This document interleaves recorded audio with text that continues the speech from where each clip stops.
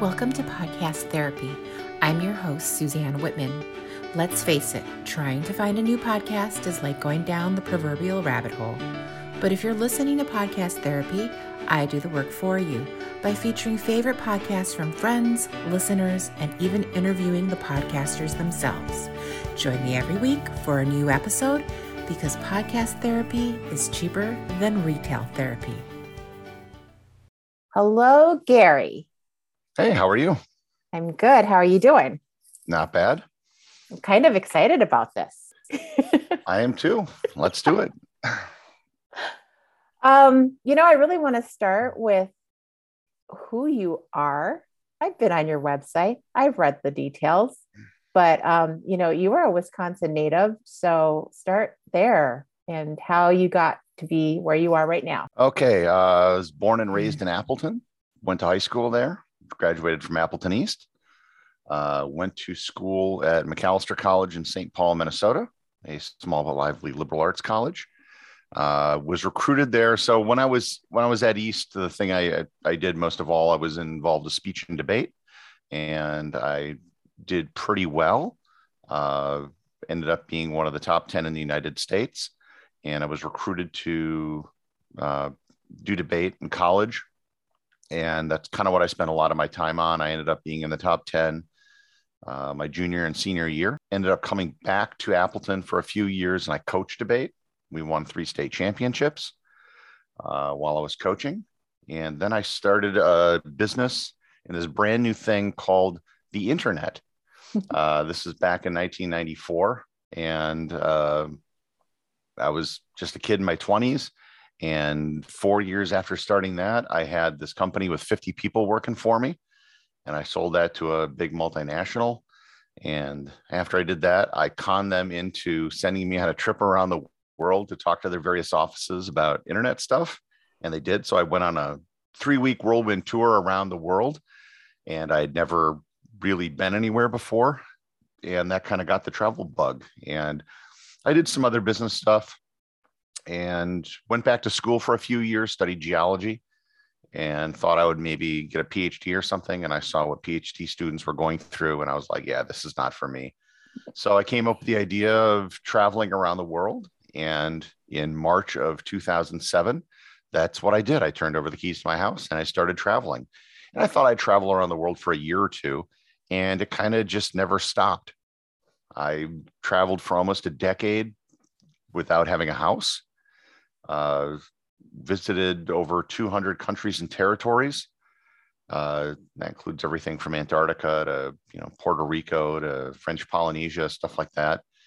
And then the pandemic hit, and everything I had going just fell apart because the entire multi-trillion-dollar travel and tourism industry worldwide just collapsed pretty much overnight.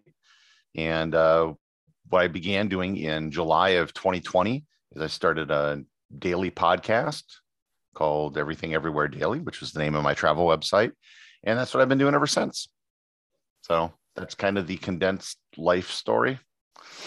So I've heard other people say that, kind of the dream would be to travel around and either get paid to do that or have enough money to do that. So obviously, what are the other, were you getting paid when you were taking pictures too, right? I mean, I've seen your photographs. I taught myself how to do photography while I was traveling. Okay. When I started, I bought a camera that was like, the theory being, oh, you buy an expensive camera and it'll take good pictures. And I learned right away that's not how it worked. Mm-hmm. And I just sort of taught myself how to be better. And eventually I got named Travel Photographer of the Year in North America 3 times. Wow, that's amazing. Okay, so your camera at the time, was it probably wasn't even digital, was it? Yeah, it's always been digital. Okay. Although when I started, initially my idea was to do video, not so much have a website. But at the time in 2007, all of the cameras still had tape. Even though they were smaller, digital tapes. I had this, I remember I was in this small village resort in Fiji, and I had this stack of tapes trying to import them into my laptop, which was a 2007, MacBook Pro, mm-hmm. and just pulling my hair out because this just was ridiculous how difficult this was. And eventually I kind of just threw in the towel and focused on still photography rather than doing video. And YouTube existed, but I don't think it had been bought by Google at that time. So it still wasn't a huge thing. It was just kind of a video site. Yeah, and I remember, and this is neither here or there, but I remember trying to do a project and trying to upload something.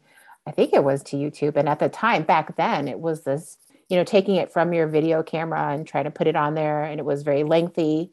And I'm not sure if we ever got it to get up there. It was just a mess. So I can just imagine in the beginnings of when you're trying to do that, how difficult that would have been. So, well, your pictures are beautiful. So, especially from the middle of the Pacific Ocean, internet generally was not as good as it is now. Mm-hmm. One of the things I bought when I started traveling, I had this little keychain thing that could tell me if there was it was a Wi-Fi detector, because I was actually using internet cafes at the time, because those were much more common than Wi-Fi was. You don't really see internet cafes anymore because so many people have phones, even in developing countries, that it's just not a thing. And even when I started traveling, I remember I had this Samsung flip phone, which I thought at the time was amazing because it had a color screen and everything. And I literally threw it in the garbage when I was in New Zealand because it was useless to me. It was just something I had to carry around because there were no SIM cards. So I had this phone I could not use anywhere. I couldn't even use it offline. It didn't, there were no apps or anything you could run on it. And I started traveling in the space between when Steve Jobs announced the iPhone and when it actually went on sale. And I remember watching his presentation. It's like, oh, this is amazing. But, it'd be months before you could see it. And then it came on sale when, again, I was in the Pacific. And then it was in August. I come out, I'm back in Hawaii for a bit. And I make a special trip to the mall in Honolulu just to go and see an iPhone for myself because I wanted to see if it was real. And then later that year, when I was in Tokyo, I actually bought an iPod Touch, which was their iPhone that's not an iPhone. Mm-hmm. And I thought that was like the greatest thing since sliced bread, because it was my life. It just replaced so many things I was carrying around, whether it was an alarm clock or, all this stuff. And it's only gotten, better since. So this sounds like really illustrious that you're traveling from country to country. What did that look like? Were you staying in hotels? Were you staying in hostels? Were you, where were you living while you were doing all of this? Hostels and guest houses. Okay. There's really no point in staying at some place that's really expensive when you're traveling that long, because for starters, you're going to meet more people at a hostel than you're going to at a regular hotel. Mm-hmm. Because it's a lot more communal. You'll meet people who just came from where you're going to, and you can get, pretty fresh advice from there. And also, why spend, $100-200 a night when you can spend a fraction of that and just spend longer traveling? Most of the time you're in a hotel room, you're unconscious. So what's the point? So long as there are no bed bugs and there's hot water. I'm sure you encountered places that there was that or lack of that. Once. There's only one time I actually can say that I had bed bugs, and that was a hostel in Costa Rica. Okay. And that was the only time I ever really encountered it. Wow, that's amazing. So you had a website, or did you call it a travel blog at the time? Yeah, I think that's what most people, if in the travel industry, that's what they would know me for. Okay, so you went to these places, and then what you did was take pictures, and then were you writing content for the blog too to describe where you were? Okay. In fact, that changed over time quite a bit, because when I started, Twitter and Facebook still weren't that popular. Mm-hmm. I mean, they were there, but over time they kind of overtook. People would go to the website every day, or they'd subscribe in an RSS reader to be kept up to date with what you were doing. So mm-hmm. I would just write random thoughts and observations of wherever I was. And I would use a headline or something that, was something catchy, or a song lyric or something like that. I wasn't thinking about SEO or any of that stuff. And that was kind of the glory days of blogging, when a lot of that stuff didn't matter. Yeah. Yeah. Did you have because I feel like when we've talked a little bit that you are perhaps a techie person. So did you create your own website, or were you using some of those platforms that were out there, like the WordPress and the bloggers and whatever else? Oh, I've used WordPress since day one. Okay. I don't know why you wouldn't. It just makes everything easy. I've had my own website since the mid 90s. And so I've done everything from, do all the HTML on my own. WordPress just makes it easy. I'm not sure, and it's free. So I don't know why you wouldn't use it. Did you learn coding on your own?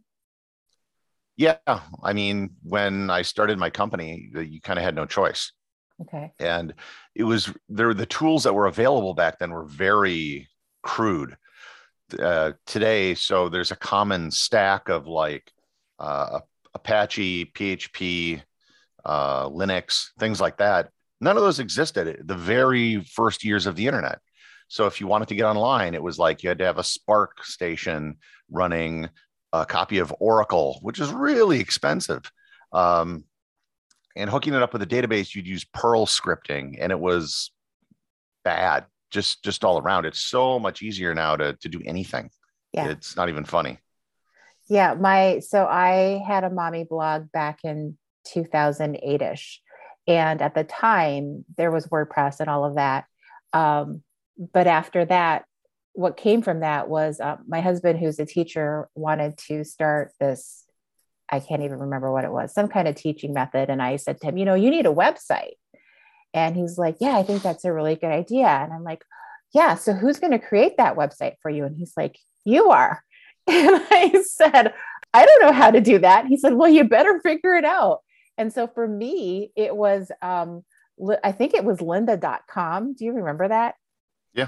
Yeah. So that was out there, and they had some free tutorials of where you could learn code. And again, this is before, what's the name of that? Well, there's a lot of those sites where you can now learn how to do code and all that. But so literally I was watching tutorials and just figuring out how to do it, and then creating it. And I remember this is how I create a box to put a photo in it or whatever. I mean, and it was ugly. It was really bad.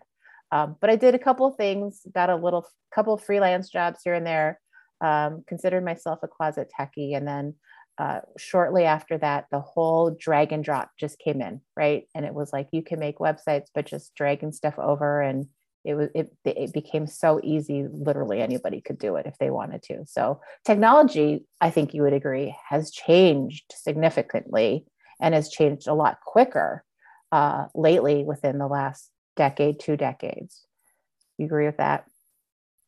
Yeah, I think that, with making websites and whatnot, that's kind of plateaued, but there's a lot more movement now in like podcasting. I think that's also gotten a lot easier. Mm-hmm. A lot of people, when they first started, again, had to do everything from scratch. They had to make their RSS feed by hand and whatnot. And podcasting's become pretty easy. And there's all sorts of tools that are being announced almost every month to try to make that easier. So how long have you had your podcast?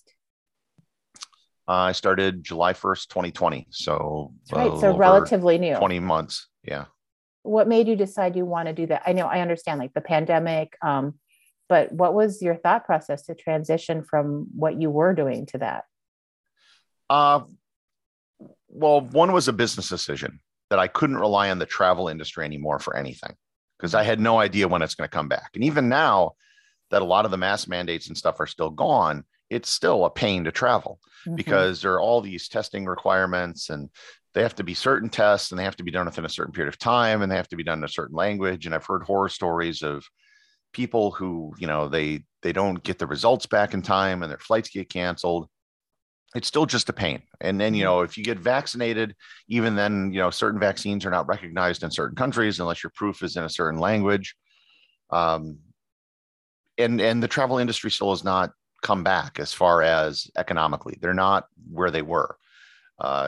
And even before the pandemic started, I was becoming a bit disillusioned with where things are at with travel blogging, because it was all boiling down to people writing the same SEO articles for everything. And I wanted something else. So I had this idea that I had for a couple of years beforehand for doing this podcast, but I was envisioning more of a longer form show. In fact, I was doing research on an episode where I was going to just answer the question, why is the Mona Lisa the most famous painting in the world? Because it's not a religious painting. It's not a painting of someone famous. It's not a king or a queen. It's not, why this painting? It's just a portrait. And there's actually a really good story behind it. And I started getting into the history of Leonardo da Vinci and the painting, and it was, going to end up being a 3-hour episode. Long story is it got stolen in the early 20th century. And when it got stolen, it was in papers all around the world. And what was otherwise an art historian might have known what the Mona Lisa was, but no one else would have. It became the most famous painting, and people were going to the Louvre after it was stolen to look at the spot on the wall where it was hanging. And when it was found and brought back, it made this giant procession through Italy and France. And every time it stopped, tens of thousands of people would show up. And ever since then, it's been the most famous painting in the world. And I realized that economically doing one really long podcast didn't make sense. And so I had nothing else going on. And so I just kind of looked at the numbers. I'm like, well, if I was to do a daily podcast, that would, in some ways be a lot harder, but in other ways, it would actually make more business sense because you're basically doing 7 times the number of shows. So. But you must spend a lot of time researching your topics, right? So can you say about approximately, hours? Yeah, every show is going to be at least 4 hours, and some usually, 6 to 8. But it all depends if I at least mentally know what I'm going to talk about beforehand. So we are recording this on March 13th. Tomorrow, Monday, is March 14th, which is Pi Day. So I've had this episode planned for months. So I know exactly what I'm going to do. It's going to be super easy to write. I'm just going to be talking about pi. And then the day after that is March 15th, which is the Ides of March. And I know exactly what I'm going to be talking about with that. It's the assassination of Caesar, but also the Roman naming, we use the Roman calendar for our months, and it actually makes a lot of sense. The Roman way they did days of the month and like their weeks makes no sense. It really is stupid. And that, I'm going to go into as well, because the Ides was like the middle, but they wouldn't say, oh, let's have a meeting. Let's meet on the 17th. No, they would say 2 days after the Ides. Oh. Or they would, the start of the months was the calends.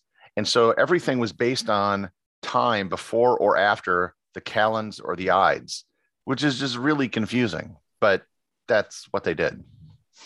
And that's going to be your topic? Yeah. Okay. Do you, well, not that you could ever run out of topics, but are there times when you're like, wow, I'm not sure what I'm going to present? Pretty much every day. But I have a running list of like 700 show ideas now. Wow. And every time I do a show, it brings up new topics that I can talk about.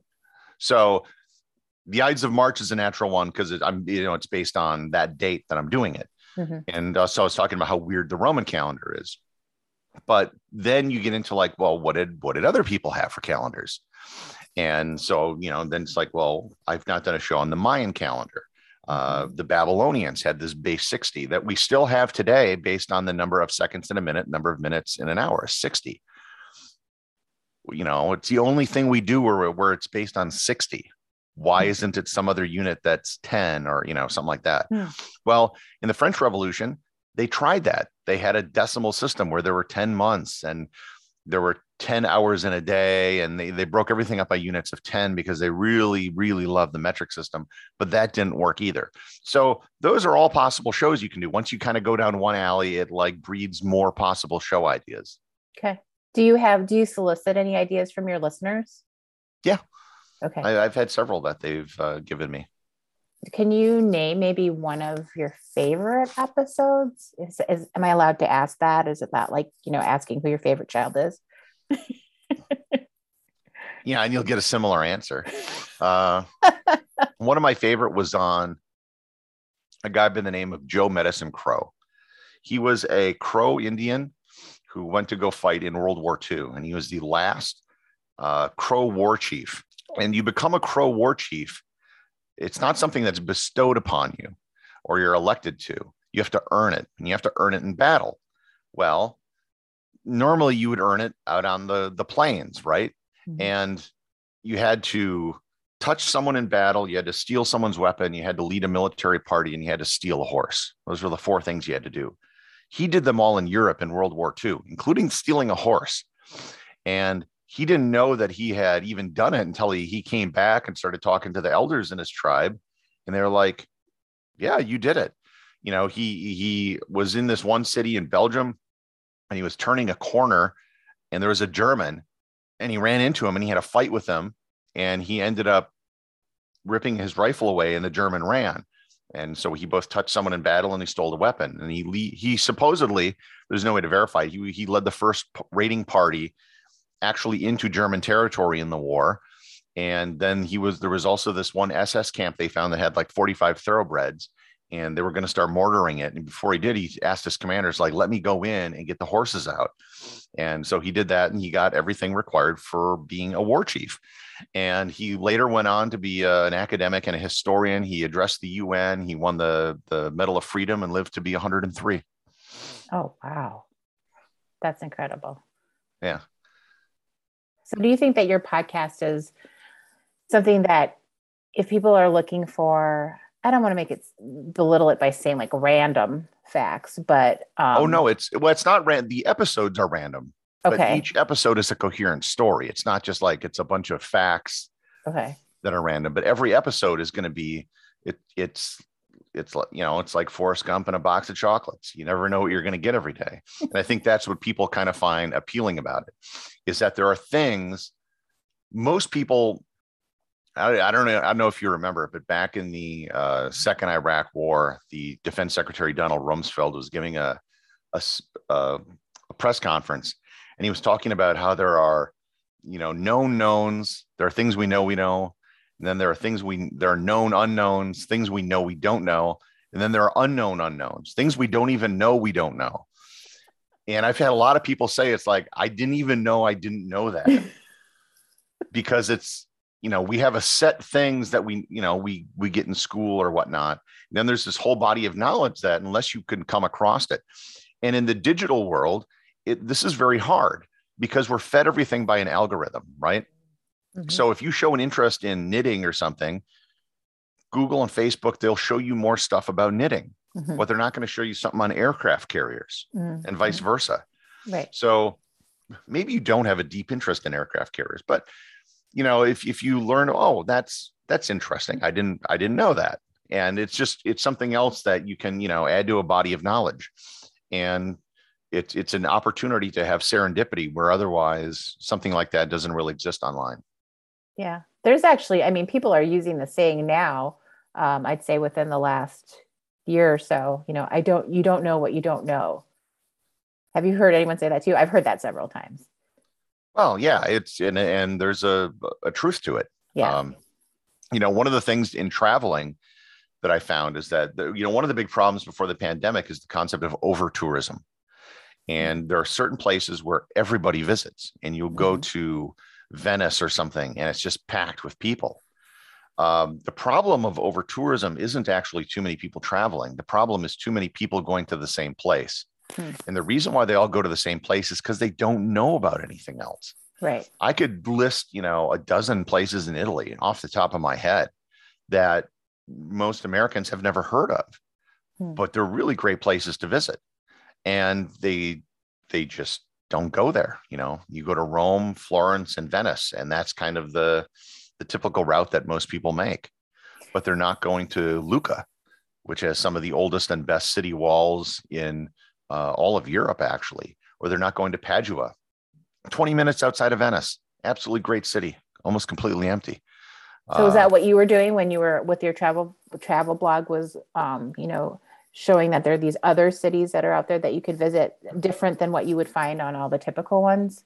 Oh, yeah. So like you usually say where you've been, but in terms of countries or something, but there's a huge difference between setting foot in a country and really exploring it.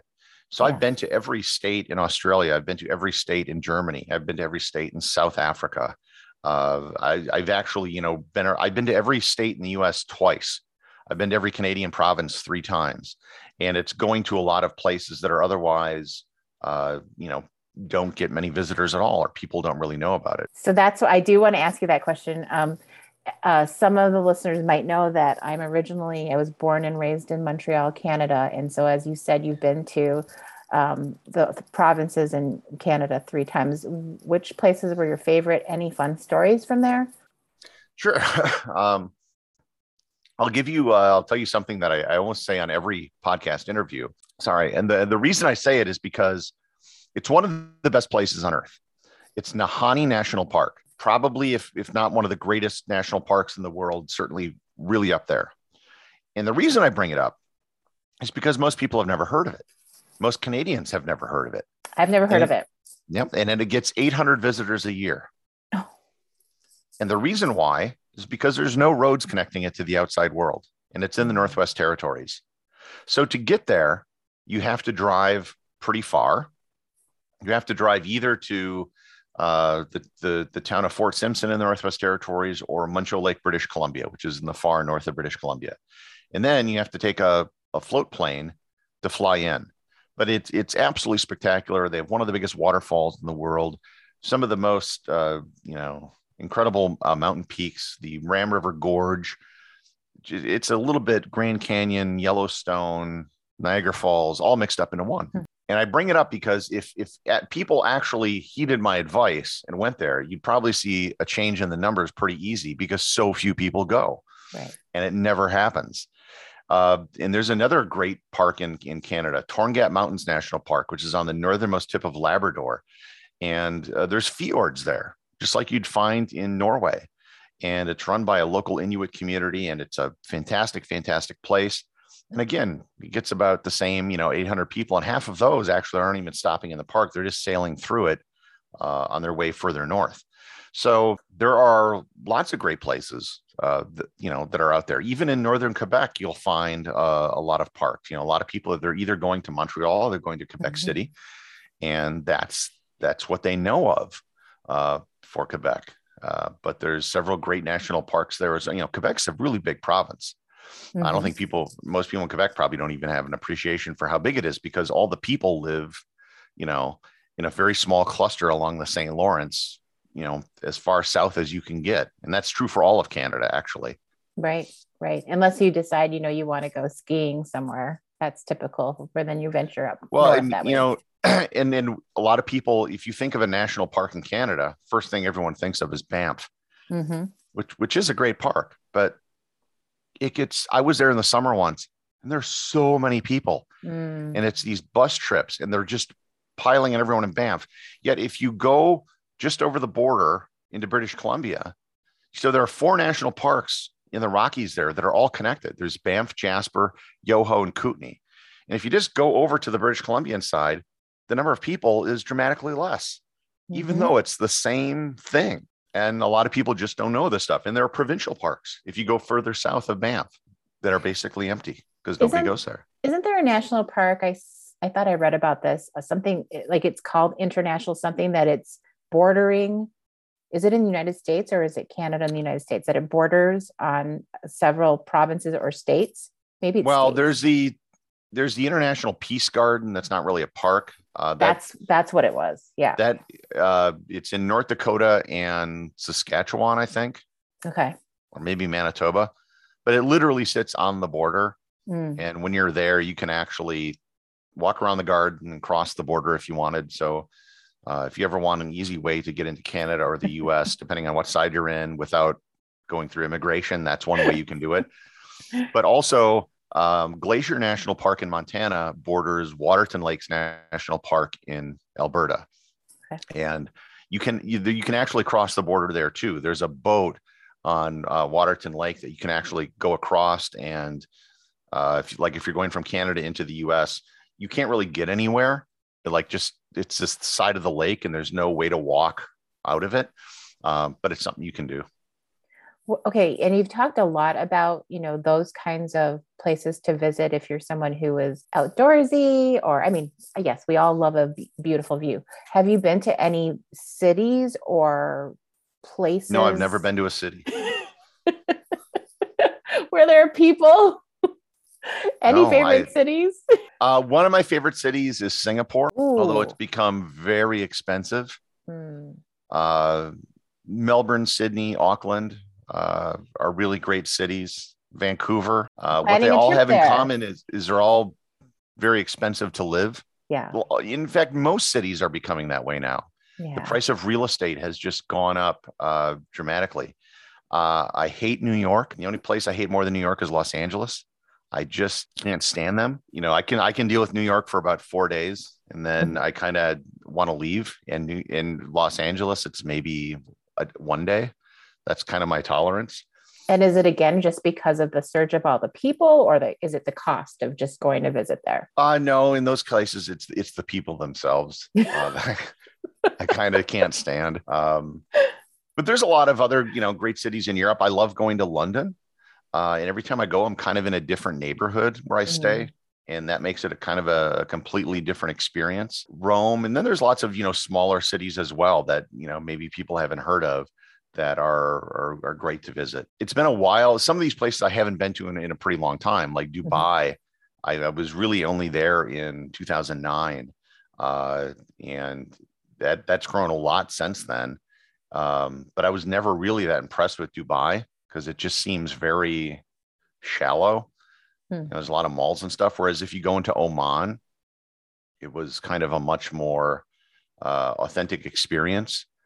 Then there are some big cities like Manila and Jakarta that they're just big, and they're just kind of go on forever. And there's not a lot there. I don't know. It's kind of way of describing it. Bangkok, I really like. And I was there kind of in 2010. I spent a lot of time in Bangkok, and it was, I really enjoyed the culture where you could go out and just eat on the street. And, when the sun set, all the street vendors would leave, and then these guys would come in and set up these portable bars on the side of the road. They'd have this small pickup truck, and then on the sides of the pickup truck, seats would fold out, and they would literally 10 bar from inside the pickup truck. And there were just these portable bars. We can do that here, right? Because we have enough trucks and enough booze. It's the liquor licensing and stuff. I mean, that's right. Do whatever you wanted. And then I've heard they've kind of cracked down on the street vendors, which I hope is not true, but I haven't been back there in a while. Yeah, it all depends. Cape Town is a great city. I like Cape Town. I like Durban too in South Africa. And even they're not as big, but like Swakopmund in Walvis Bay in Namibia, they're kind of like twin cities. There are other cities that are surprising as well, even like Accra in Ghana. I thought was very nice. So I have a stumper for you. Sure. Have you ever been to Pittsburgh? Technically, yes. But I didn't spend a lot of time there. I have a friend, and I'm gonna make her listen to this. She loves Pittsburgh. It's like her favorite place. She wants to live there. Pittsburgh. Like, what? Actually, I did an episode where I mentioned Pittsburgh, and it was George Washington ended up starting what was basically World War Zero. It was known as the 7 Years' War. It was the French Indian War here, but it sparked a global conflict, and it all occurred in Pittsburgh. Really? Yeah, when he attacked some French, this group of French that were there. That's weird. Oh my gosh. Yeah, she went to visit once, and some of her stories have been like, she's with her Uber driver, and they're all like, well, what are you doing in Pittsburgh? Here to visit family? And she's like, no, I just love the city. And they're like, what? And it's like, there is no tourism in Pittsburgh. Nobody comes here to visit the city. And she said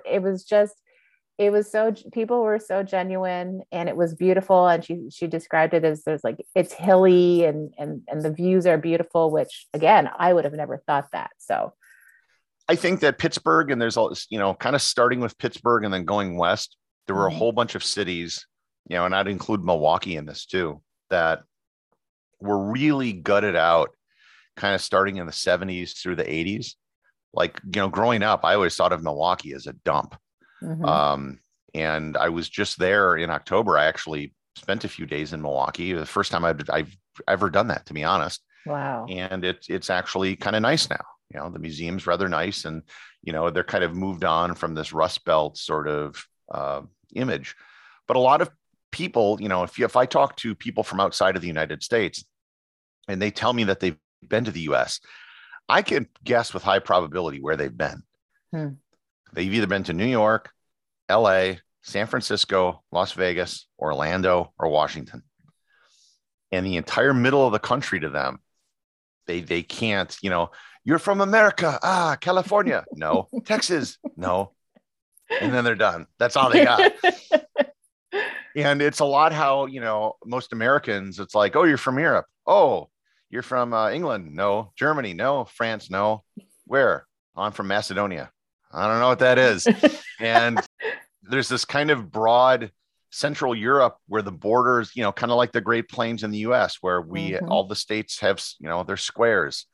And a lot of people can't tell them apart from each other. It's hard putting Wyoming versus Colorado on a map or something, or knowing the difference between Kansas and Nebraska.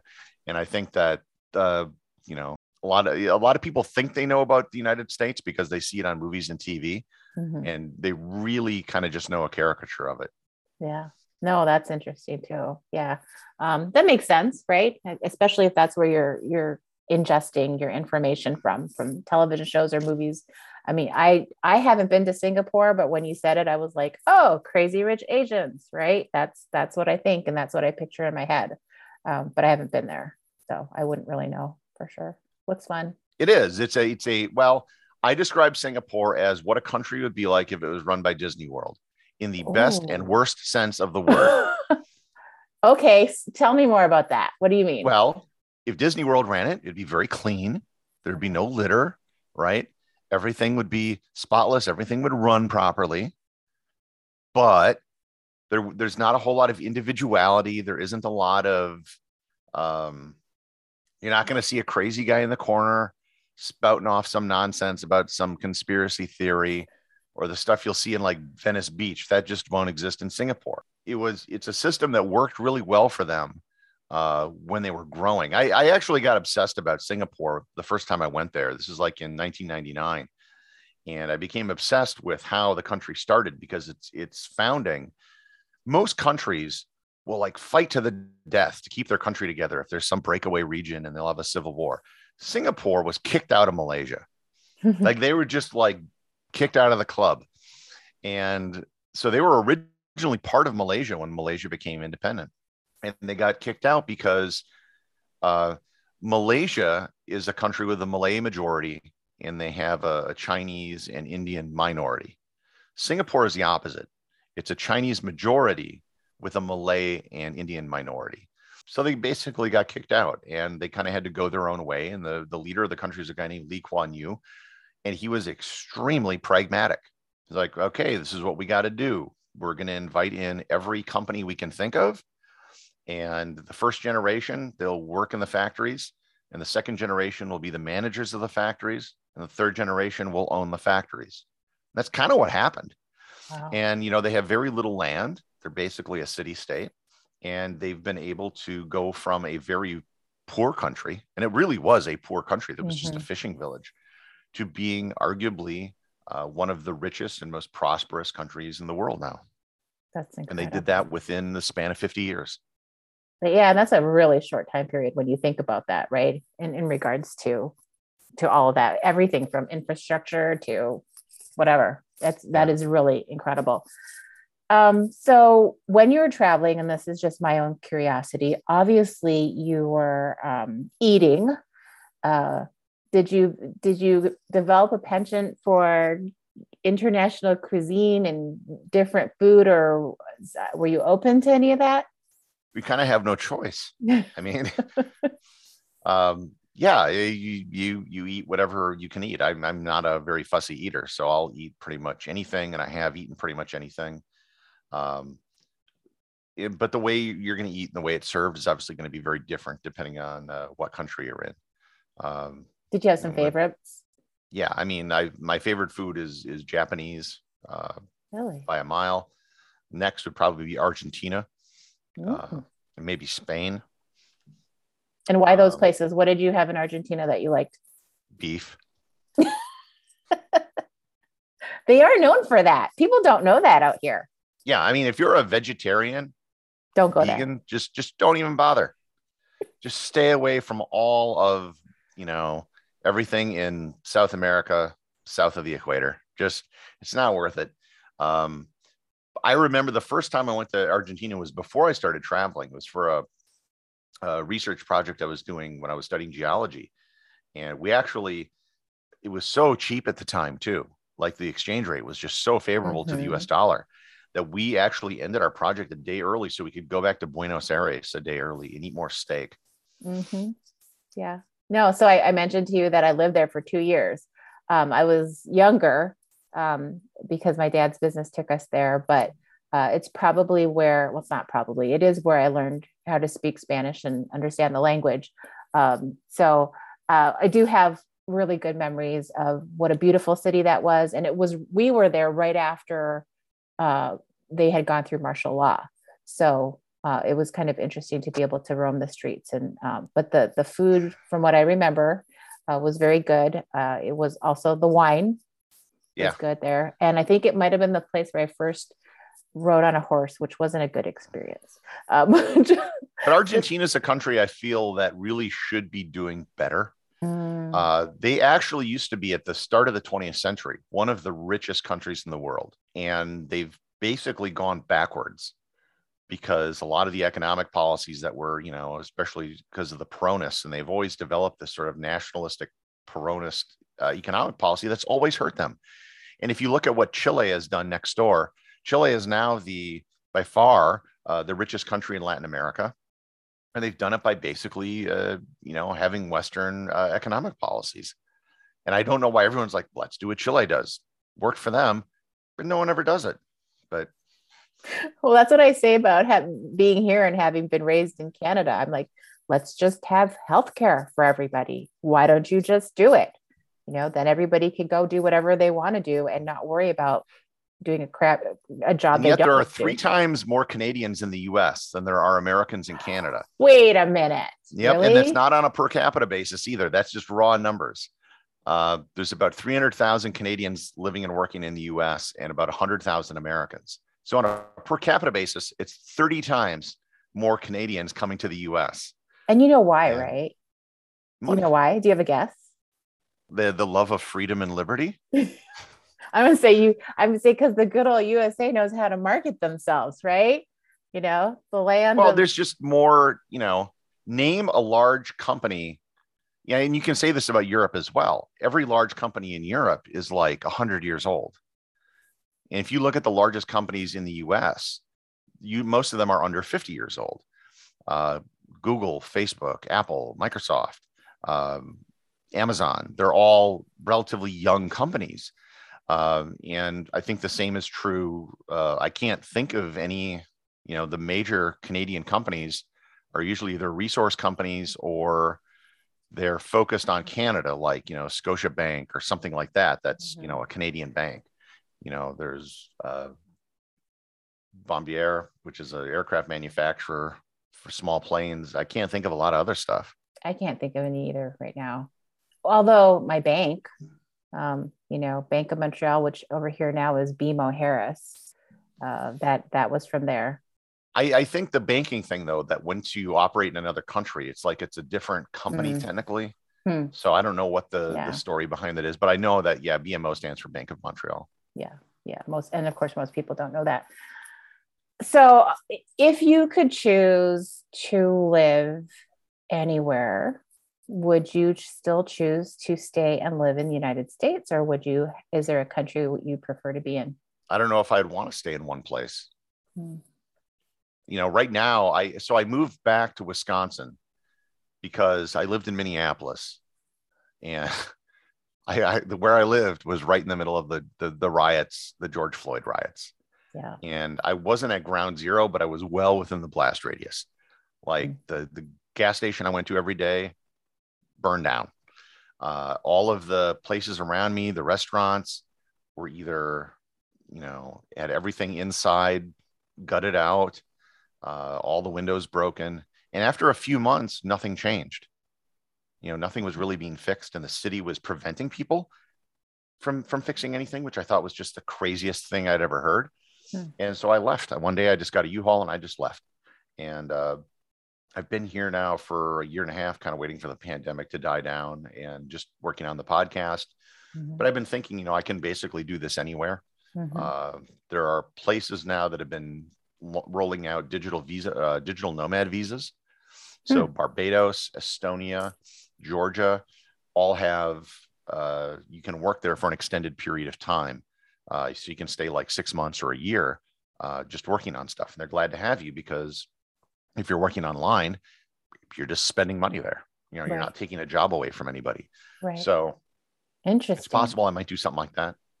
That's cool. That'd be interesting to hear if you end up doing that. So since, you are a podcaster and we talked a lot about the travel blog and all that you did in the past, but moving forward, are there any podcasts that you like to listen to? Oh yeah. I listen to quite a few podcasts. Most of them are podcasts about podcasting or their history podcasts. I don't listen to very many interview podcasts, to be honest. The history podcasts usually tend to be solo shows. Occasionally they'll bring on a guest, or if I do listen to someone with a guest, it tends to be pretty specific type stuff. But there's only so many podcasts you can listen to, just, given time. And I tend to listen on double speed. So that's how you ingest all that information. Yeah. So like there's the life of the Caesars is one I listen to, Tides of History, the Podcasting 2.0 show, which is pretty good. I've been listening to some Bitcoin podcasts lately, and I've dropped some of those because they just weren't very good. And I've started listening to a couple others. Yeah, we don't want to get into that. Too much detail, right? And it's changing every day. Yeah. So that's kind of what I'm listening to right now. Okay. So, well, I appreciate you taking the time to speak with me. If people want to find you, where do they need to go? Just search for Everything Everywhere Daily, wherever you're listening to this show right now. That's awesome. Well, Gary, thanks for all the info and making me think about where do I want to travel next when I can travel. Probably I'll give you a call and say, hey, give me some names of some places that nobody knows about. That is not hard to do. Thanks, Gary. All right. Thanks for having me. All right. Take care.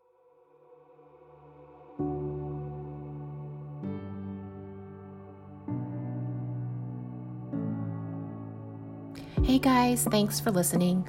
Obviously, Gary and I recorded this last March, and whoa, there's a lot of information that Gary shared. Anyway, follow me wherever you listen to podcasts, and if you like the episodes, leave me a review so others can find me too. Also, because I'm an independent podcaster and not affiliated with a media company, I do everything on my own. If you'd like to support this podcast, feel free to buy me a coffee. See the show notes for details on how to do this. For everything else, like questions and suggestions, you can DM me on Instagram. I'll feature another episode next week, so make sure to come back and make time for some podcast therapy.